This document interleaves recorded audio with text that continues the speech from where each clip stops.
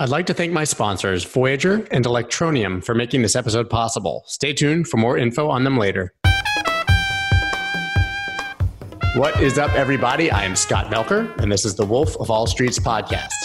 Today's guest is a thought leader in finance, digital advertising, big data, and blockchain. Having successfully founded multiple companies over a span of 30 years, Charles has stayed on the cutting edge of trends and markets, which led him to the blockchain space. As the CEO of Permission.io, he's reshaping how everyday people interact with their data, something I plan to dig into in this interview. Hopefully we can better express how serious of an issue we are currently facing in the digital age. So Charles Silver, thank you so much for coming on and taking the time. Well, thanks so much for having me. So before we get into the questions, once again, you're listening to the Wolf of All Streets podcast, where twice a week we talk to your favorite personalities from the worlds of Bitcoin, finance, trading, art, music, sports, and politics. This show is powered by Blockworks Group, a media company with over 20 podcasts in their network, and you can check them out at blockworksgroup.io. If you like the podcast, you follow me on Twitter, then you should check out my website and join my newsletter, where I share all my trades, charts, analysis, market thoughts, lessons on improving your trading and investing. You can find all of that at thewolfofallstreets.io. So now to get back to what's important, and that is our wonderful guest today. So to get right into it, how pervasive do you think these mega companies are? Are they really always listening? Absolutely. I mean, Google, Facebook are amongst the most successful companies of all time. And they've created that success by their ability to collect data in multiple ways. So we're in the data economy, and these guys have been the best at collecting data. And what risks does that pose to us? Obviously, I mean, they would argue that they collect data so that they can better target ads to us and sell us what we want and make the shopping process more efficient. But I doubt that's the truth. No, it's very dangerous having these massive central companies collect all this data on us. And we can see it, we hear a little bit about it in the political season that we're in, about how they shut down certain ads and certain tweets and certain posts, and you could just see it's in the news every day how powerful they are when they want to shut down a certain voice.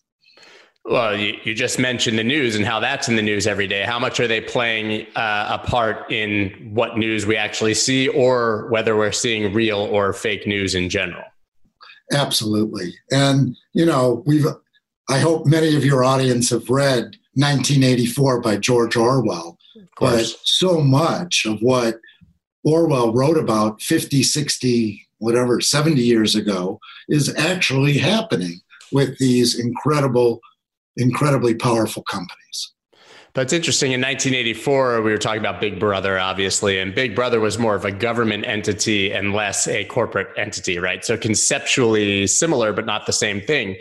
Now, one could argue that we have more to fear from these large companies than we actually do from our governments. Well, absolutely. And they're very tied together. Trust me, the CIA, the NSA has a total window into Google and Facebook's data. They absolutely do. And what do they use that data for? Well, I believe they, just looking for bad actors, but it can lead to much more. Right. I mean, the argument that they're looking for bad actors seems like it would be a positive, but I fear that obviously it sort of could entrap good actors or put other people at risk and not just be. It reminds me of like the movie Minority Report. Remember when they could identify a criminal before they actually did the crime or something like that? So, I mean, it's not really just for looking for bad actors, right? Correct. It's a very slippery slope. Once the government has a window, they don't slow down. I mean, it just expands and expands and expands what they're capable of doing. So what is Permission.io? Let's dig into what you're doing and what you're doing about it. Well, Permission.io has one mission, which is to allow individuals to be compensated for all this data that's collected about us everywhere. And it's not just our browsing online or our profiles online, but it's any linkable data set. in the data economy that we're in, people don't realize that whether it's the Department of Motor Vehicle Records, our voting records, our mortgage records, our credit scores, data about us has been sold and resold and repackaged over and over and over again, way before Google and Facebook came on the scene. So what we're about is allowing individuals to get control of that data, take ownership, control, and then be compensated for that data. And how do we do that? How do you do that is by first become a member on permission.io, which allows you to link to outside databases, and then advertisers who want to reach you, they ask permission. And if you want to see an ad or you want to volunteer to view an ad, you get compensated via our crypto that we've created, ASK, to make it all happen. So how do we recapture all of the data that's already out there or already being sold? Is there a solution for that? Well, over time, and that's a big part of our roadmap, is allowing individuals to link to these outside databases and give permission to use that data for the purpose of getting appropriate offers for us as an individual. So you touched on something really interesting a minute ago that I had never really considered. You said that they've been gathering and selling and repackaging our data long before the Googles and the Facebooks of the world. Can you talk about, I guess, the history and how we got here then? Well, it's interesting. Think about financial records. I mean, we're all aware of credit scores. Our credit card history, our mortgage history, our loan history, that's all been, for the last, 40, 50 years, been a huge, huge business. I mean, we've heard of Experian. This is a company that just creates our FICO score, and that they serve all the banks subscribe to that. So that, what the whole financial world, long before Facebook and Google, had been working on individuals' data. Magazine subscriptions, same thing. Whether you're a subscriber to Forbes or Men's Health, or those subscription lists are sold and sold and sold and sold again. Voting records, same thing. We're in an election cycle. Where you vote, if you voted in a primary, how often you vote, that's sold and repackaged. The car that you own, your motor vehicle registration. The state of California made $50 million last year selling motor vehicle records. So data fuels so much of the economy, and the collectors of the data have been the ones that benefit. The individuals who actually own the data, who I believe, this whole idea is a property rights issue, is that's my property, but I'm not getting any benefit from it. It's interesting. It seems like there's almost two sides to it. There's either A, you attempt to go off the grid completely and erase your data or recapture it from all these companies, or you accept that, this is a somewhat, the cat is out of the bag, so to speak, and there's nothing we can do about it, but we should get paid. That's exactly right. And the cat is out of the bag. There's no way to keep your data private. Privacy is almost a false concept. It is, because your data is out there. Unless you live off the grid, you don't have a bank account, you don't have a credit card, you don't have an electric bill, your data is out there and repackaged and resold. And that's why the issue is about ownership of data and compensation, not about privacy. And privacy is an important issue, but in reality, it doesn't exist. Right. So maybe there's levels of privacy. We accept a certain level of intrusion from the government or these companies, but maybe for each person, there's a certain level at which they become extremely uncomfortable with their data being out there or their privacy.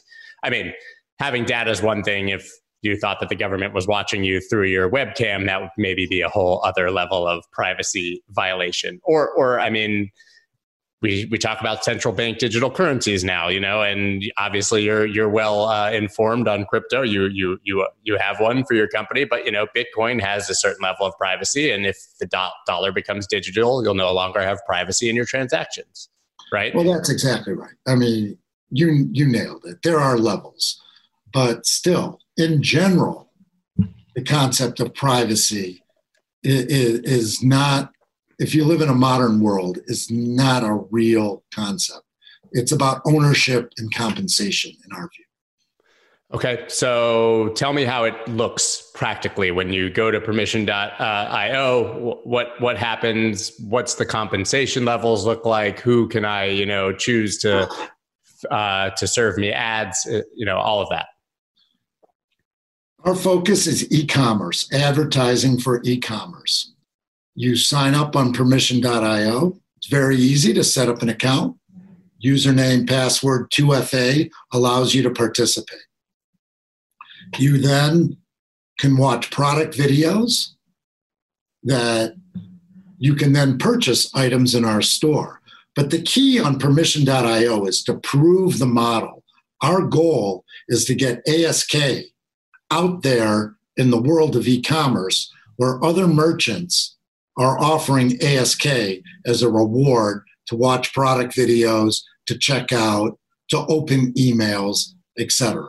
So that's our platform is about, you set up, you get a wallet, now you can earn ASK in hopefully hundreds, thousands, tens of thousands of places down the road.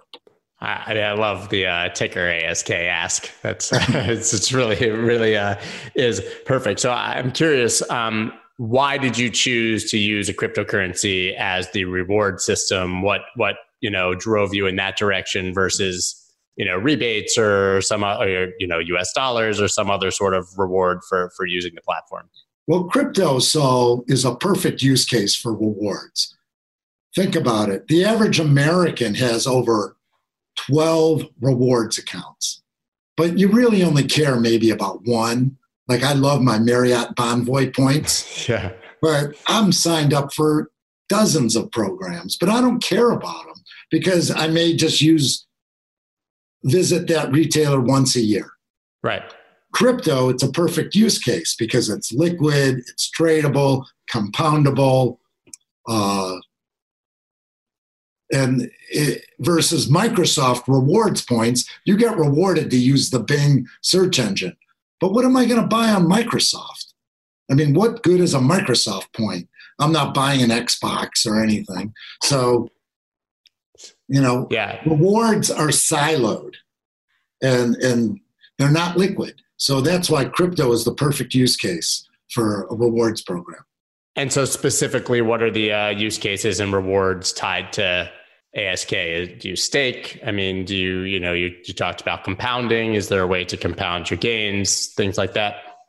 Absolutely. I mean, we don't have it on our site now, but you'll be able to compound and stake on our site. There's all kinds of other things in the works that we just launched literally just a few weeks ago. So that we have a very long roadmap. Yeah. So if individuals take ownership of their data, what happens to the people that used to get paid for your data? Well, they're still going to get paid. I mean, Google and Facebook aren't going away anytime soon, although I can make the argument that they've peaked. And so much a part of why digital advertising, in particular for e-commerce, is so ripe for change is people aren't really aware of the fraud in the system. I mean, half of the money that Google gets paid by big advertisers goes to hackers and fraudsters. Organized crime, click fraud is the second biggest business in the world in organized crime. It's a $50 billion business. So I'm Procter & Gamble. I'm paying Google hundreds of millions of dollars a year. I know half my money is going to criminals. It's easy. The Google system, you can create a website very easily. You put in the pixel, you start running Google ads. And then you can just keep clicking on it with bots and algorithms, and half the money that Google gets is fraudulent. I had never heard that stat before. That's really interesting. So you're saying basically they create a fake landing page, then they, basically manipulate the algorithm to get their ad to the front by clicking on it with bots, and then they direct someone who thinks they're going to Procter & Gamble, for example, to a fake website to steal your money. Absolutely. Yeah. Research at click fraud is a huge business. I mean, one of the reasons why Facebook got rid of their likes, it's all fraud, all fraud. I mean, click farms in the Philippines and Indonesia all day long, just banging away on these things. It's so scary. There's been a huge, obviously that's a big issue in crypto. Fake advertising thing. But Uniswap for a very long time, apparently when it was really getting popular, there was someone who was running fake Google ads and they had gotten them to the top of the algorithm. So it was the first thing you saw, and people would click on it thinking they were going to the normal Uniswap site, attach their MetaMask wallet and see their MetaMask wallet be drained. Exactly. And we've learned firsthand, this is one of the big problems that we've been facing and we've solved, is how to verify users and make sure they're a real user. We've been working on this for a couple of years, and it's a huge problem. So is Google held accountable in any way, shape, or manner for those fraudulent clicks? It's their algorithm that's being exploited. No, and they have no incentive to shut it down, even though they say they do, but they don't, because, as a massive public company, all the pressure is on them to grow their revenues. If they put a massive effort into shutting down click fraud, it would be a huge hit to their revenue. Huge. And that's why Google, you've seen peak Google. Not that it's going away, but their ad business, their dominance in the ad business is, in my view, peaked. Is that a result of Facebook, or do you think that they've collectively peaked and there's something better out there? Yeah, they've collectively peaked. Companies like ourselves, there's hundreds and hundreds of startups that are working to allow individuals to take control and earn from their data. And, these massive, just like how all of crypto is about decentralization, right? Think about each individual as their own platform. That's really where we're working towards. The next generation of the internet is about you and me and everybody having their own ad platform. And if an advertiser wants to reach us, well, here it is. You can reach me, and there's going to be all kinds of ways to do that. And that's really what Web 3.0 is, in my view. Does Facebook have as big of a problem with click fraud as Google? They have a big problem. Different? They have other problems. It's a different problem. Google's the most easily understood, but Facebook has the same problem. Twitter does too. They all do. What are the other big problems that a Facebook or Twitter might have besides click fraud? Obviously, we know about fake news and the ability to reach people en masse with things that aren't true. But what other, threats to us as individuals do they pose? Well, besides just being able to control the dialogue in the news feed and take advantage of our data, they don't really pose a threat. And by the way, these are great companies. I'm an entrepreneur, and I admire these companies tremendously in many ways. I don't like the way they run their businesses, but they still created massively successful enterprises. And so you have to admire them for that. I grew up actually with one of the first, he was like might have been employee number one at Google, Craig Silverstein. I think he was the CTO, and he basically built the entire thing with them at Stanford, but he left years ago because he didn't like the direction that they were headed with regard to these things. And he went to work at a Khan Academy. It's like, I'm just going to go educate children instead, actually with a mission. But I think that, there's probably a lot of people who worked at these companies early and had a different vision for what they would be from what they became. I don't think that most people, I think Google probably when they started, they wanted to build the best search engine in the world. Right. And it's interesting. I mean, it's such an interesting case. Sergey and Larry Page recognized the power that they potentially had, controlling the gateway to the internet. And that's where they came up with their great line, do no evil, that we're here to do good. And we are not going to let our technology and tools do evil. Guess what? Do no evil is erased from the Google, culture. They don't talk about it anymore. And they couldn't control it if they tried, like you said. I mean, they put together a system that's easily exploited. Right. And that's why I think they've peaked. And I think they also recognize that, with Alphabet and all their divisions, et cetera. And now they have their antitrust lawsuit which is going to, slow them down for years. And not that I'm in favor of government, coming in and breaking up companies. By no means am I in favor of that, but it's just another box that says we've seen peak Google. Yeah, it's not like we trust the government to be doing these things in our best interest, right? They're not going after Google for you and me. No, markets do wonderful things. They just have to be free to operate. Interesting you touch on that, because I would argue, and I do often with people on this show, that we have nothing even remotely like a free market in this country anymore. No, we have a crony capitalist system, and no, free markets, that's 100-year. When the Federal Reserve was created in 1913, the notion of free markets went out the window. I think Bitcoin's a free market. It is. And that's the closest thing that we can find to one, I should say. Yeah, crypto is so inspiring to me because it really solves so many fundamental problems in our economy.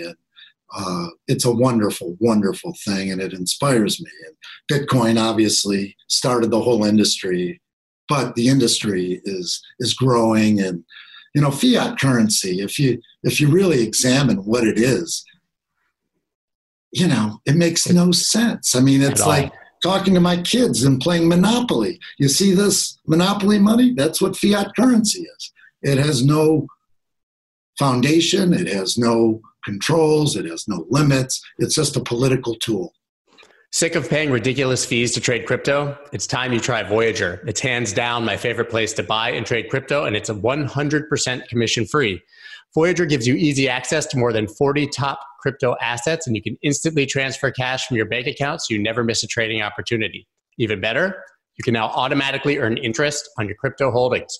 Currently, they're offering 6.5% interest on Bitcoin and 9.5% on USDC. Yes, you heard that correctly, 9.5% interest.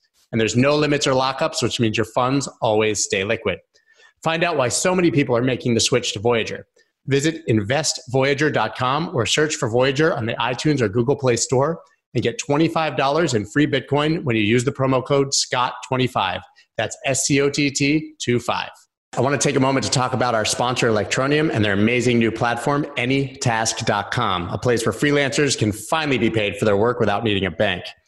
Freelancers match directly with potential clients and receive ETN as payment. Even better, ETN can be spent in over 2,000 physical and online locations worldwide. A lot of companies talk the talk of mainstream adoption, but Electroneum is truly walking the walk. They're banking the unbanked worldwide and offering opportunity to those who lack access to the resources that many of us take for granted. In the next few months, they're also adding more in-app purchases, including local food and supplies, paid TV, gaming, gift cards, and much more. If you'd like to learn more, head on over to electroneum.com. That's electroneum.com. I mean, fiat currency works if you want to transact directly with someone for cheap goods and things like that. But for any actual value or be able to store value, literally serves no purpose. In fact, you could argue that it serves the opposite purpose.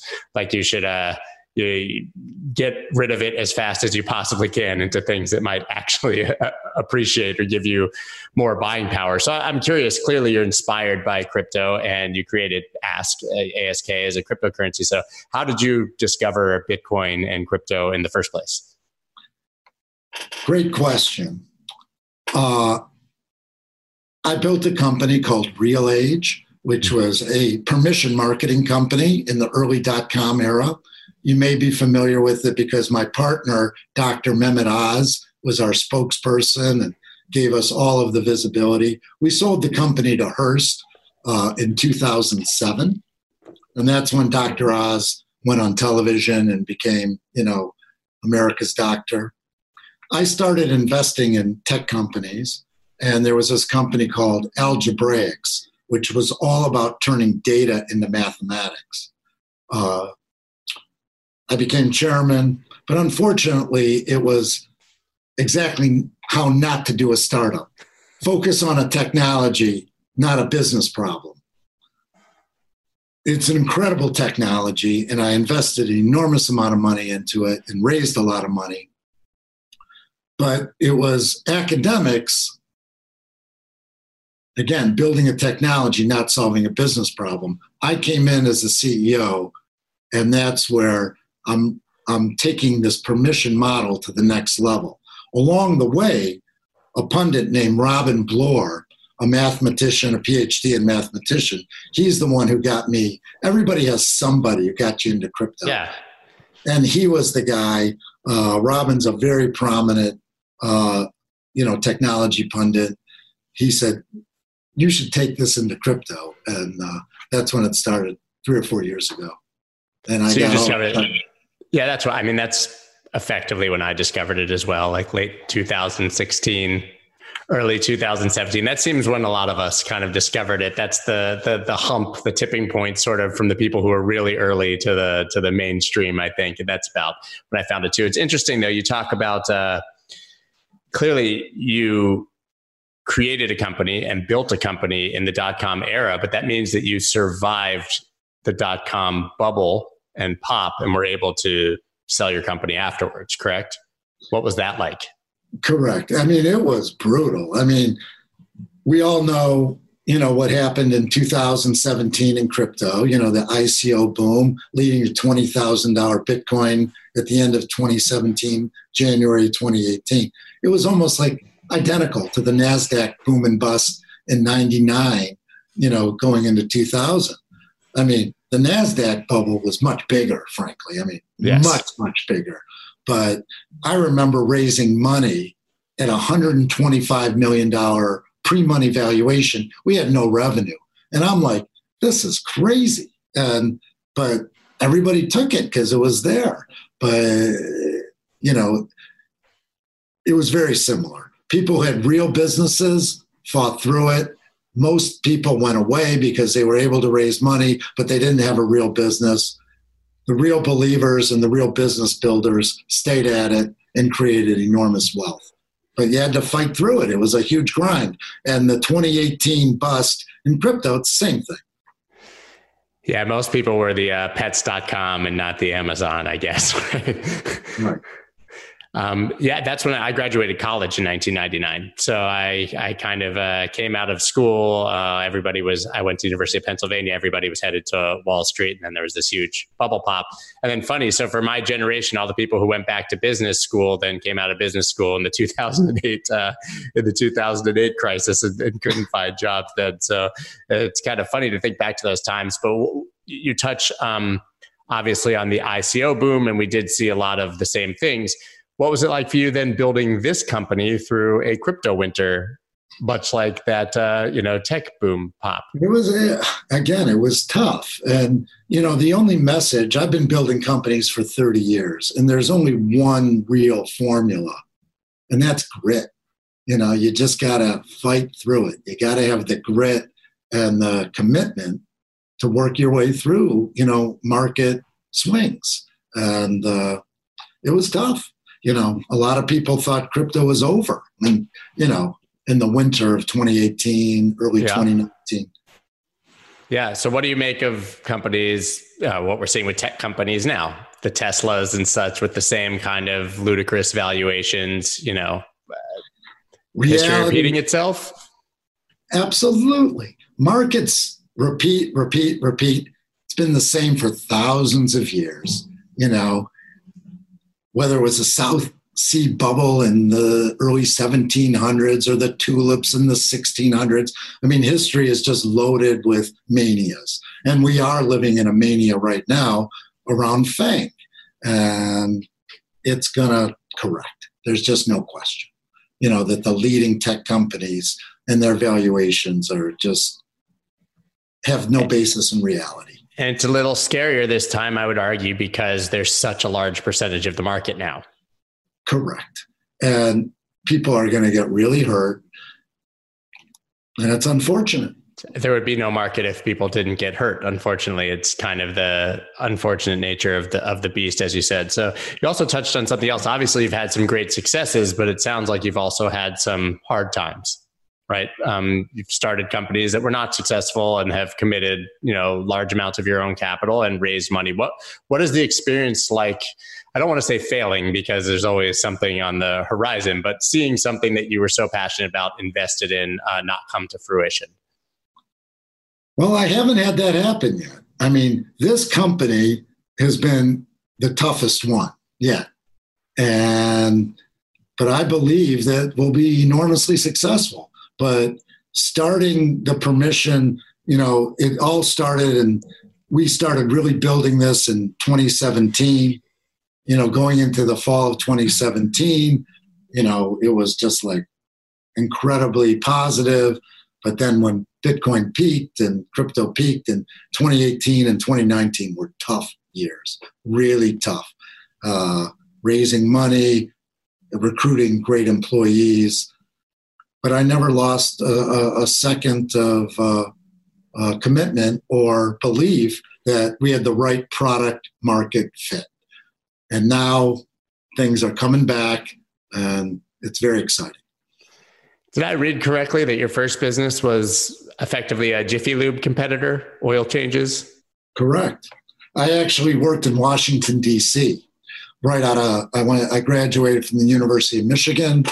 I got a job with the senator from Michigan, Carl Levin. And then I subsequently worked for his brother, Sander Levin, who was in the House. And I spent a few years in Washington. And luckily for me, I had Ronald Reagan was the president then. And I became a libertarian. I mean, there was just no question. Reagan had a huge influence on me. And I wanted to go into business. And I was able to gather some money together and got a quick oil change store going. And it was a big success. And it led to 17 more stores, and I actually sold it to Jiffy Lube. That's incredible. So how many times have you started and exited businesses? 3. And I've also started a company a financial services company that has 7 publicly traded ETFs, including the first blockchain equity ETF, BLCN. Of course. I don't know if you've heard of that ticker. Of course. Yeah, that was my creation, the BLCN. And that company is still going and hasn't exited yet, but I have high hopes. Well, do you believe that we'll see an actual Bitcoin ETF? Absolutely. I mean, in essence, we already do. The Grayscale trusts, and there will be, there'll be multiple Bitcoin ETFs like there are for gold and silver and other assets. There will absolutely be a Bitcoin ETF and crypto ETFs. I hope so. Those trusts are inefficient. Obviously, they trade with such a tremendous premium, and they're just not great products. Although I'm sure that we will see more efficient and better products in that arena too, even before we actually see an approved ETF. But I think that an ETF would be a huge, huge benefit to the market for, for just mainstream adoption and trust. But also just for institutional investment to be able to, park their money in a product like that. I totally agree. And the company I mentioned, Reality Shares Applied, like the Winklevoss twins and dozens of Vanguard. I mean, I think everybody in the ETF business has applied to the SEC to get a Bitcoin ETF approved. I think it's going to happen. It has to happen. And when Bitcoin really starts moving, when it hits 20,000 again, the pressure on the SEC will be there, to make it happen. Talking about the SEC and regulation in the United States, how do you navigate that owning a cryptocurrency in this country? Because we all know that the regulatory environment here is murky at best and difficult to navigate. So what does that look like for you as effectively the owner of a cryptocurrency? Yeah, it's ambiguous, to put it mildly. We have a foundation out of Panama that issues all of our crypto. We are really crazy about compliance. We've done everything possible, humanly possible, to be compliant, but we still, all of our crypto comes out of Panama. But it's unfortunate, and I think you're seeing a lot of companies move to Switzerland and Singapore or Cayman because of that. And I think the U.S. will soon start creating clear, unambiguous crypto regulations.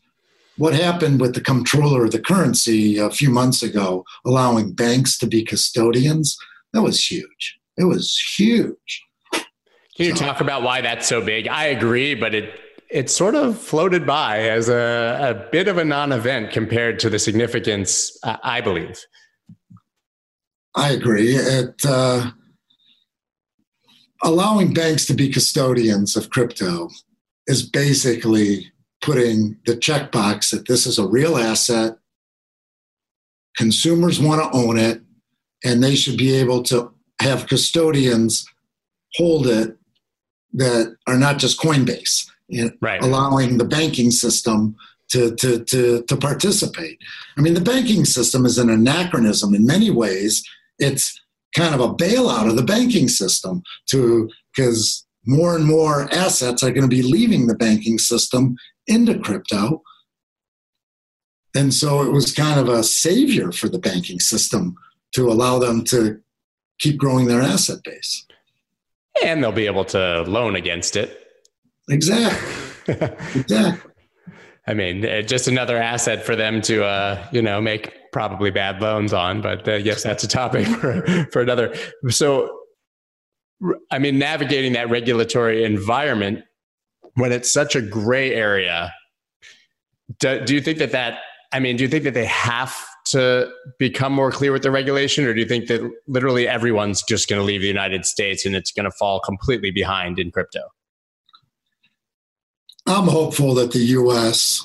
becomes unambiguous and starts to come out with clear regulations. Heather Pierce on the SEC is a huge advocate for crypto. The fact that Fidelity, JP Morgan, I mean, every major Wall Street bank recognizes where the world monetary system is going.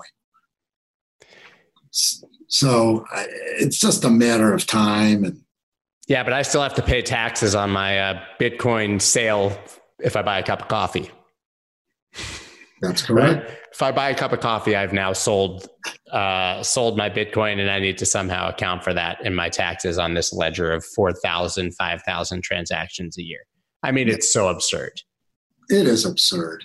Hopefully, it will get better and clear. And I think the wider adoption, the next cycle, I mean, and it doesn't matter who gets elected because it's all baked into the cake. I mean, the trillions of dollars of stimulus and money printing is going to make crypto prices go really sky high. I believe it. And same with gold and everything that's non-dollar denominated. So much of the financial system is moving in this direction. They have to create clear regulation. It's interesting. I tweeted something to this effect very recently where I said, obviously, so you were in Washington under Reagan, and fiscal conservatism was a real thing. People generally voted Republican because of the way that they viewed the economy or how the economy should be managed, right? Then obviously Clinton balanced the budget or, eliminated the deficit, passed that on to Bush. And from there, it's just all completely exploded. And now I don't think, as you just touched on, either political party can make the case to being fiscally responsible, right? So now we're so far out of control that there's really no way to fix it, in my opinion, or no party can claim that they're the better one to do it, considering the last decade.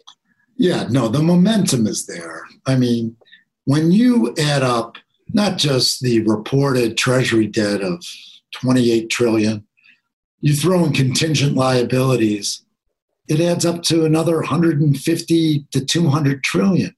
The numbers are so mind-boggling that there's just the interest on the federal debt is almost going to take up the whole federal budget. It's a death spiral, a death spiral. There's no way out.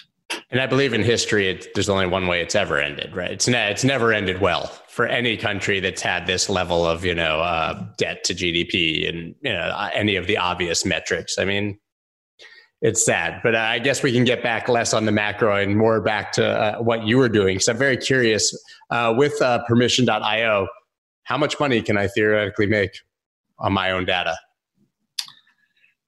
Well, it's a great question.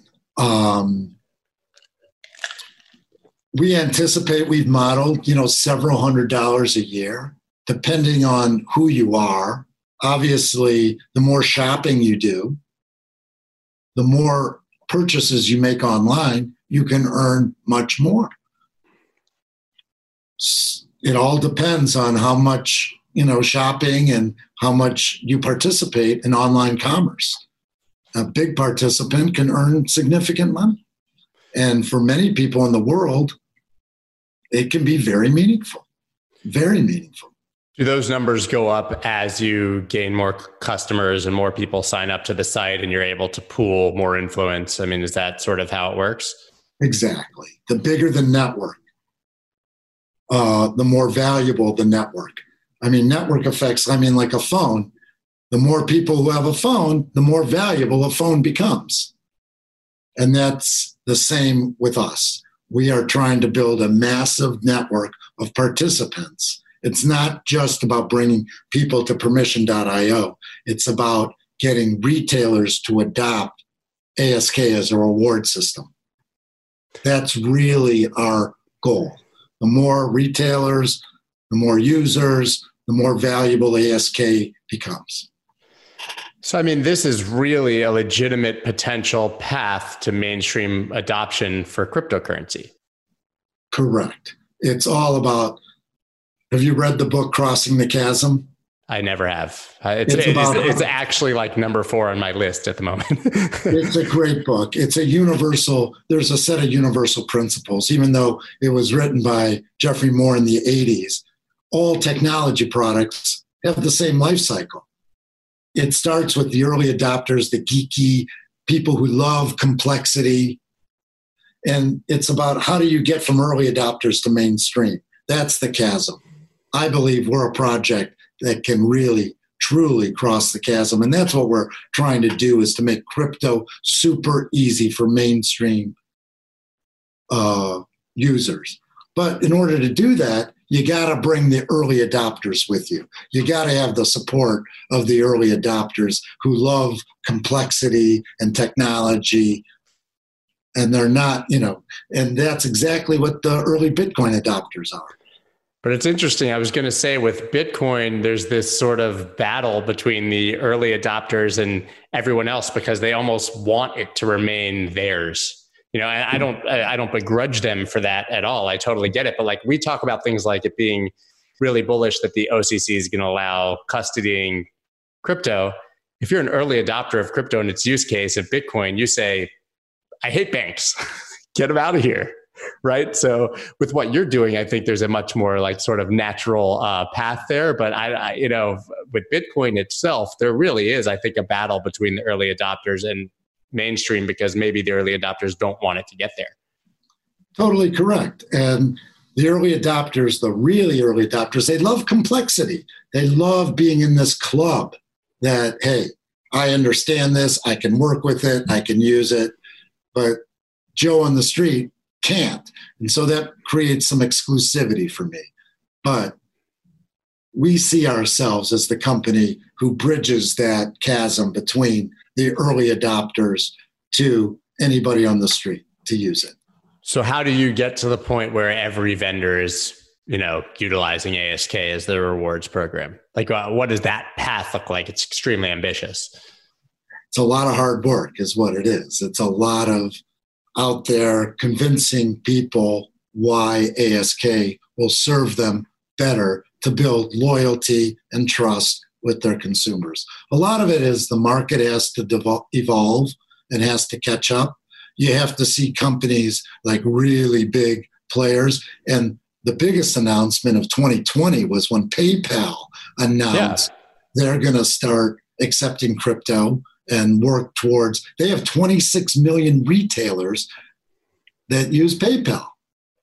It's funny because we all get fixated on the 325 million number, whatever it is, how many users there are in PayPal. But just what you just said to me, the real story is the merchants on the other side. It's the ability for them to take it, not the ability for them to accept it, not as much the ability, which is still huge, of those other people to buy it. Right. And our roadmap is all about creating plugins for Shopify, Magento, BigCommerce, Volution, WooCommerce. So any e-commerce retailer that uses one of those platforms can easily install a plugin and then offer ASK through the shopping journey. Start with watching a product video. You earn ASK. Put your product in the cart. You can earn ASK. Check out. You can earn ASK. Get an email. Open your email. Earn ASK. That's our vision. That's where we're going. It's really so interesting. So you're looking to integrate with existing networks, not reinvent the wheel. Yeah, you don't want to compete with Shopify. You just want to be a layer on top of it where people can earn their rewards by participating in the activities they're doing anyways. Because we all watch those videos anyways, right? And we all open our emails. Exactly. It's very much, the brilliance of Google, by the way, was, obviously their search engine is the foundation of it. But when they bought DoubleClick and created AdSense to make it easy for any publisher, big or small, to run Google ads and get paid, that's what made Google Google. And we're thinking similarly, create a plugin, easy to install, and allow any retailer to offer ASK. I read the book, The 4-Hour Workweek, years ago. I'm sure you know it, by Tim Ferriss. And if you don't, but basically it was a map to quitting your job by just running Google ads. And if you run $10 of ads and you know that you can make $12 on that $10 ad, scale up and do that infinitely until you're rich and don't have to have a job, right? It's absolutely brilliant if you know how to use the system. Right. And that's what hackers have done, by the way. Hackers have created massive networks that run Google ads. Run bots. So scary though. And bots are everywhere. It's in trading. We see, I'm a trader. I see it. All the time. You can watch an order book and see the bots just having added in there, and you're a human trying to compete with that. It's nearly impossible. I would assume it's basically that way in every industry. Correct. Absolutely correct. So what happens when everything becomes automated and bots and they don't need any of us anymore?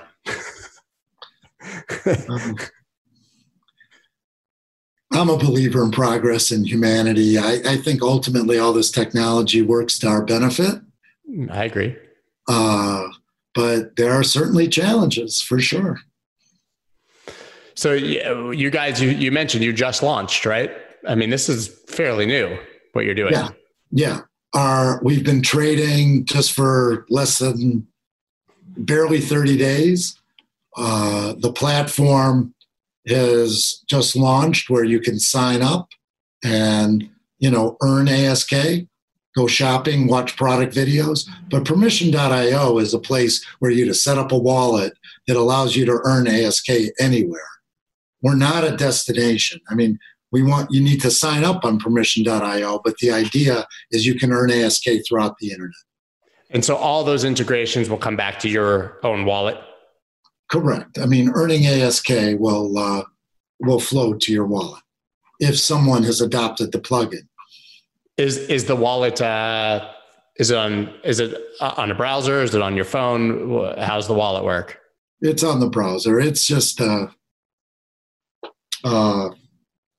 it doesn't really have unique characteristics other, Well, it's got to hold right. And so what other big things can we look for on the roadmap? Like, in the next 6 months, in the next 6 years, what can we look for from you? Well, besides the plugin that allows any retailer to offer ASK, the key to us is using our data algebra technology to allow you to connect to any linkable database. So there's Google. You can log into Google through permission, and now advertisers can have access to that Google data. But you're benefiting from it. LinkedIn, Twitter, anybody. And that includes, over time, health records, financial records, anything that's linkable. We're creating the ability for you to be your own ad platform. And Absolutely that's love it. the big, big picture. And that's where we're spending an enormous amount of money building that infrastructure. It's interesting because there's people who argue, delete all of your social media, try to reduce your imprint online. And it sounds like actually in your model, the more places that you are online and the more data you have out there, the more you can potentially monetize it. Exactly. So it's kind of the flip side of that coin to some degree. Exactly. It's allowing you to earn from all this data that's collected about you all over the place. Now you can earn from it. I love it. So I know we're kind of up against it here with time. So where can everybody follow you, sign up, make sure that they follow along with your progress, both you and the company? Well, I'm on Twitter, Permission CEO. Go to permission.io. We have a very vigorous blog. We're doing podcasts and trade shows, and we're trying to get out there as much as possible. Teach, show the world that we're here, and now they can start earning from what they do ordinarily anyway. I'm looking forward to signing up myself for sure. It's definitely something that I would use. I never believed that I could just delete all my social media and all of a sudden everything would be okay, honestly. So I'd rather get paid. Exactly. This is what makes a lot of sense. Well, thank you so much for your time and for being here. I really do appreciate it. And I look forward to seeing what progress you guys make in the coming months and years. Well, thanks so much for having me. I really appreciate it. Thanks, Charles. Let's go.